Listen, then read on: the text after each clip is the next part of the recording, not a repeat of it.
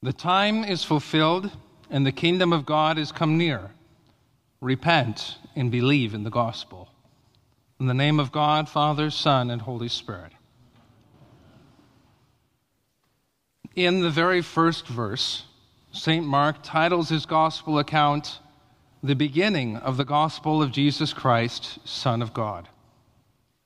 Most of us know that gospel, evangelion in the Greek, means good news, and that is literally the case. But the way the word was used and understood in the ancient world had a little bit more to it. You see, in the Greek and Roman world, in the first century, a gospel was the proclamation of a military victory. A gospel was the report of a victory and the consequences of that victory, usually the victory of an important king or general or even an emperor. For example, Augustus Caesar, who styled himself the son of a god, had proclaimed his gospels that he had conquered and united the inhabited world, had civilized it. And so if things were bad for you under the Gauls or under the Egyptians, for example, they were potentially about to get a whole lot better. This was good news. If you're part of the old administration, however, this was perhaps not so good news. One would need to quickly repent and demonstrate their loyalty, their fealty to the new king, Caesar, or else. St. Mark's gospel is therefore the proclamation of a victory, specifically the victory of Jesus Christ, the King, the true Son of God. So what does it mean for us to repent and to believe in his victory? What is Jesus expecting of us when he preaches this message to us today? So I have 3 points for today. First, who the victory is for. Second, what it means to believe. And third, following Christ on campaign. So first, who the victory is for. St. Mark begins his story of Jesus' victory where we might expect if we were reading the biography of a king or a general, at his coronation.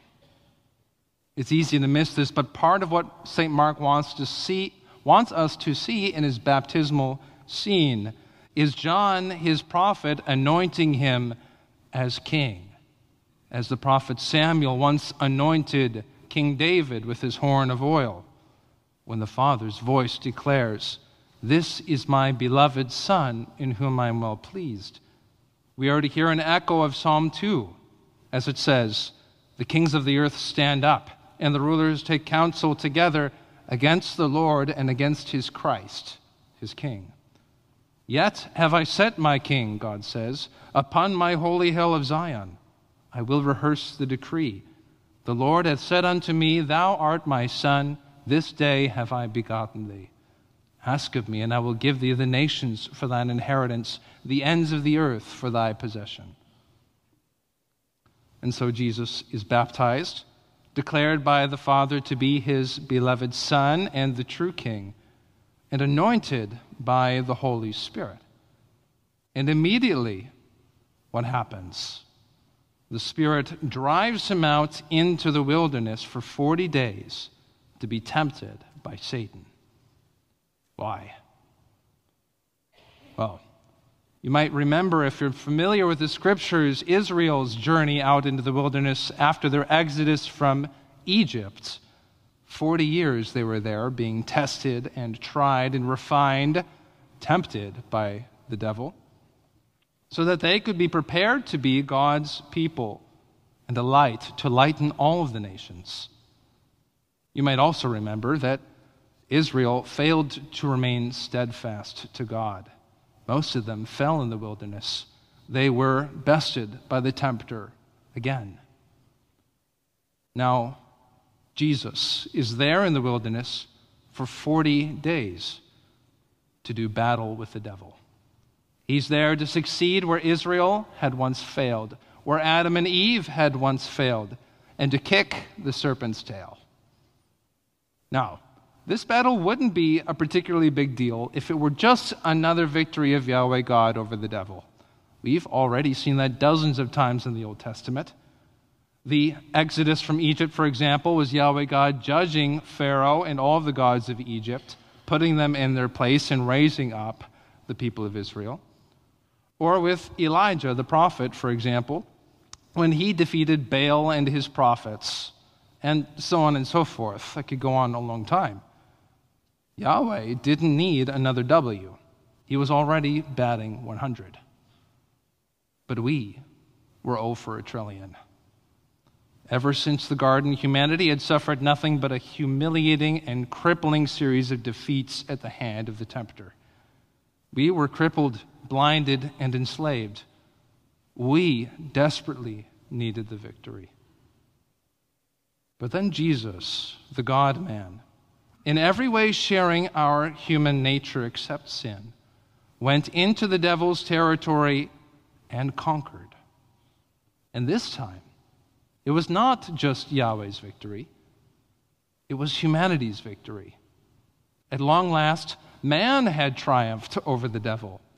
And through this man, all of us, over and over again, St. Mark shows us this strange pattern of Jesus' interactions with the world around him.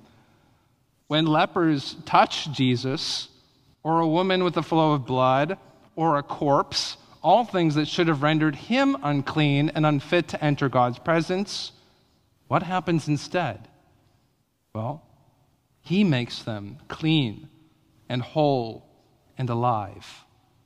Somehow the power flows out from him to them rather than the other way around.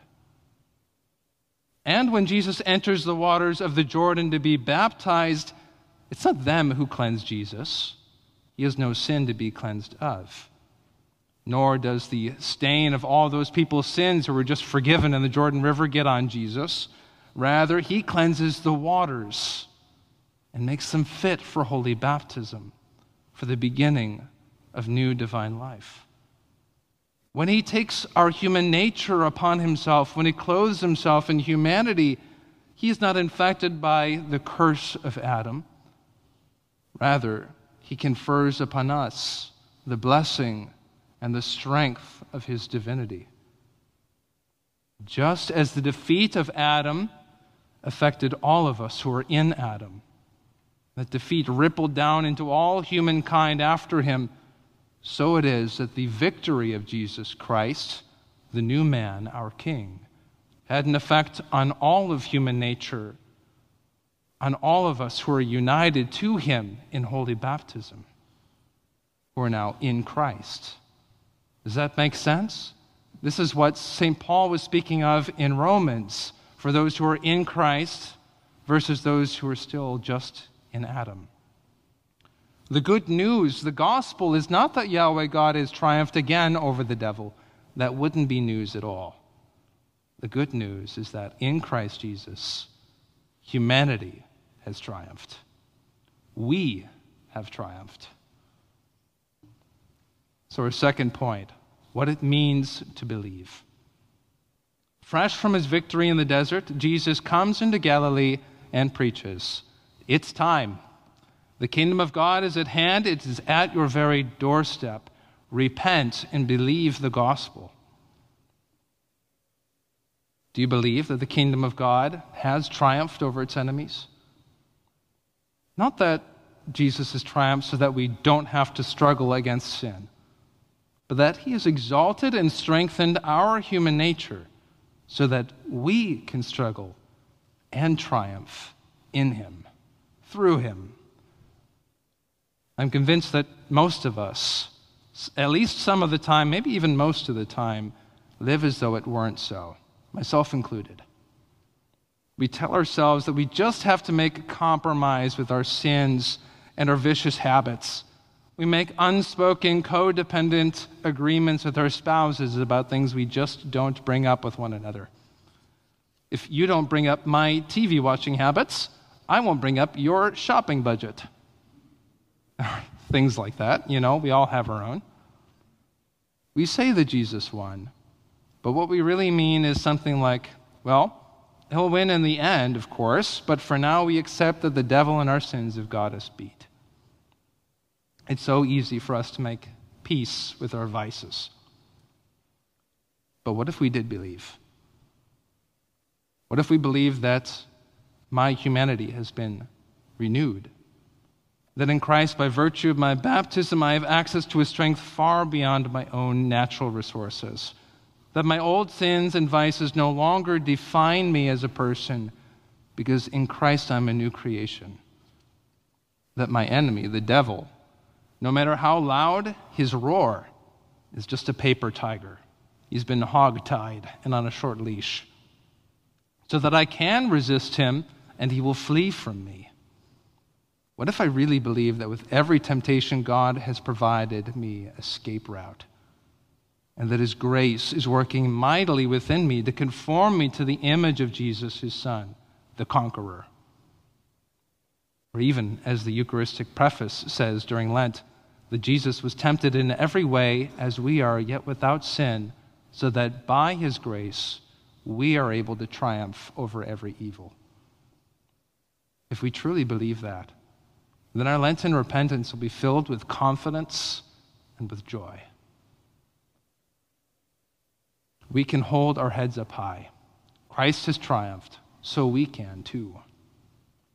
The thousands of saints and martyrs in every age, men, women, even children, who have conquered their passions, overcome tyrants and torture and ridicule and dispossession of their goods, and have even given their lives for Christ, testify that this victory is really available to ordinary men and women like me and you. So now our third point, following Christ on campaign. Where do we begin? Where do we start in this battle? Well, from behind, the Holy Spirit likewise drives us. From above, the Father's love compels us, and before us, our champion, our Lord Jesus Christ, beckons to us and bids us to follow him into the desert for these 40 days, saying, "Where I am, there my servant will be also." He intends for us to join him on campaign so that we might make his victory our own. We are to take the fight into enemy territory, into the wilderness. So, where's the wilderness? It starts in the depths of our own hearts. Deep down in there, each of us has the equivalent of a wild west, a desert place where the wild beasts roam. As the scripture says, there in the desert, Jesus was with the wild beasts. You might think of it as our own surprising capacity for violence and rage, for unchecked consumption and cowardice, or even to deceive, dominate, and manipulate others. But there also, by the grace of God, is the capacity for the truly angelic, or we might never expect to find it. As again the scripture says, and the angels ministered to him. One of the early fathers of the desert put it this way. I love this quote. He says, "The heart itself is only a small vessel, yet dragons are there, and lions. There are poisonous beasts, and all the treasures of evil. There are rough and uneven roads. There are jagged cliffs. But there too is God and the angels. Life is there in the kingdom. There too is light, and there are the apostles. There are the heavenly cities and treasures of grace. All things lie within that little space." Yes, even the gates of Hades are really there in our hearts. This is what the desert of Lent teaches us. But what does Christ teach us? The gates of Hades shall not prevail against you. He wants us to identify those strongholds of the enemy within our hearts in that wilderness space, to call upon his help with expectation, and to lay siege upon them. Now, we're all familiar with these long-standing strongholds in our hearts, in our affections, like habits that regularly cool our love for Christ or our desire for prayer and higher things, that drag us down to earthly desires and fears instead. As Father Chris said on Wednesday, if you were here for Ash Wednesday, if you don't know what that stronghold is, just ask your spouse. They do. Or your parent or your child. Somebody will. So, St. Paul says to us to take up weapons of righteousness for the right hand and the left, which are not fleshly, but mighty for tearing down strongholds. So how do we take up this battle? First of all, and this is significant, first of all, we need to meditate on our baptism and let the truth of our baptism soak down deep into our very bones. We need to see ourselves in the Jordan River with Christ and hear the voice of the Father spoken over us. My beloved Son, my beloved daughter. You are his adopted son or daughter in Christ. It is the Father's good pleasure to give you the kingdom and all of its treasures, its unspeakable riches. But as a good father, he desires his children to learn to value his gifts, to grow in discipline, and to be freed from the sins which would destroy us. We need to see likewise how the Holy Spirit longs to be powerfully active in us, at work in us, if we allow him to be, revealing Christ to us in the Scriptures and in the breaking of bread, and forming the likeness of Christ in us through his virtues. And we need to know that we're never alone in the struggle. We always go to battle under Christ's banner, the sign of the cross, together with him and all the victorious hosts of heaven as our helpers. The angels and saints assist us now as the angels once ministered and assisted Christ in the desert. So there in the waters of Jordan with Christ, we soak in the love and power and goodness of God. This must come first, because this is the true foundation and wellspring of our ongoing repentance. Love. We then look at Christ, who spent 40 days in solitude and silence in the desert, in unceasing prayer and communion with his Father. We might ask ourselves, can I go even an hour a day in prayer, 40 days for all of Lent? Can I do even half of that in imitation of Christ, following his pattern? And then we take that time to reflect on our baptisms, on God's purpose for our lives, and to pray and meditate on the Scriptures. And then we fast. Again, as we look to Christ, who went 40 days and 40 nights with no food at all. Firm in his resolve, we might likewise ask ourselves, can I go even 24 hours without food on Fridays in solidarity with Christ crucified, with Christ in the desert? He enjoyed no delicacies or decadent foods at all. Can I abstain from meat 1 or 2 days a week, or from sugar or alcohol on the weekdays in Lent? Obviously, consult with your doctor if you're about fasting, if you're not in good health, if you're pregnant or nursing, etc., if you're old or very young. But no matter who you are, there's at least something that you can do. Just like tithing for the first time, fasting is scary at first. Part of us wonders if there really is life on the other side of that next hunger pang, if we really can survive the next stomach contraction. But there is life on the other side, and glorious freedom too. The Church's long accrued wisdom is that if we can become accustomed to disciplining ourselves at the meal table, we will grow in self-control and discipline in every area of our lives. In our speech, in our judgments, in our interactions with people, you name it. As we remain in the desert with Christ, fasting and praying with him, we can expect to grow slowly in courage to resist temptation. It's not that the temptations always get weaker. Sometimes they don't. But that we get braver. We learn that we can lean on God's strength and stand firm when the devil, that paper tiger, roars. Of course, there will be defeats for us in store in Lent. That's no surprise. It's inevitable. Christ doesn't expect us to be perfectly successful in our Lenten disciplines. What he expects of us is for us to follow him, to struggle with him, to persevere, and to stand up again when we fall. We only fail when we stop standing up. And as we grow in the courage to resist temptation, we also grow in freedom. Each of these strongholds of the enemy in our hearts is filled with the treasures that the devil has stolen from us over the course of our lives, over years and sometimes decades. Imagine what would be possible if we could muster up the courage to pull down those gates and to reclaim those treasures.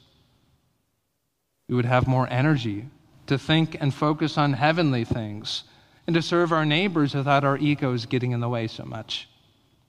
We would be free to desire what God desires for our lives and to listen to his holy word for us. We would be free to offer more of the whole of our heart back to the God who has so generously offered himself, the whole of himself for us. Not to mention, when we fast, we literally have more free time for prayer and spiritual activity because we're not spending all of that time that we would have otherwise been meal prepping and eating and cleaning up dishes. Someday, take a timer with you and figure out how much time you spent on meals during the course of a day. If you could just skip one or two of those in a week, what you might have available for prayer instead. Someday, we all hope to say with St. Paul, I can do all things through Christ who strengthens me, because it is no longer I who live, but Christ who lives in me. Now, friends, our Lord has said, in the world you will have tribulation, you will have trial and difficulty and temptation, but take heart, I have overcome the world. Christ in you has overcome. And this is the victory that has overcome the world, our faith. So, repent and believe in the gospel. Christ has overcome, and with him, the door to freedom lies open for you and I as well. Let us pray.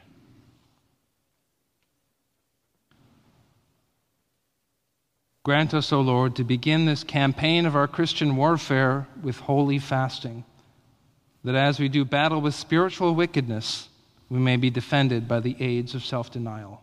Through Christ our Lord. Amen. Thank you for tuning in to our Trinity Episcopal Church podcast. To find out more about the work God is doing through Trinity, visit us online at trinityvero.org and follow us on Facebook.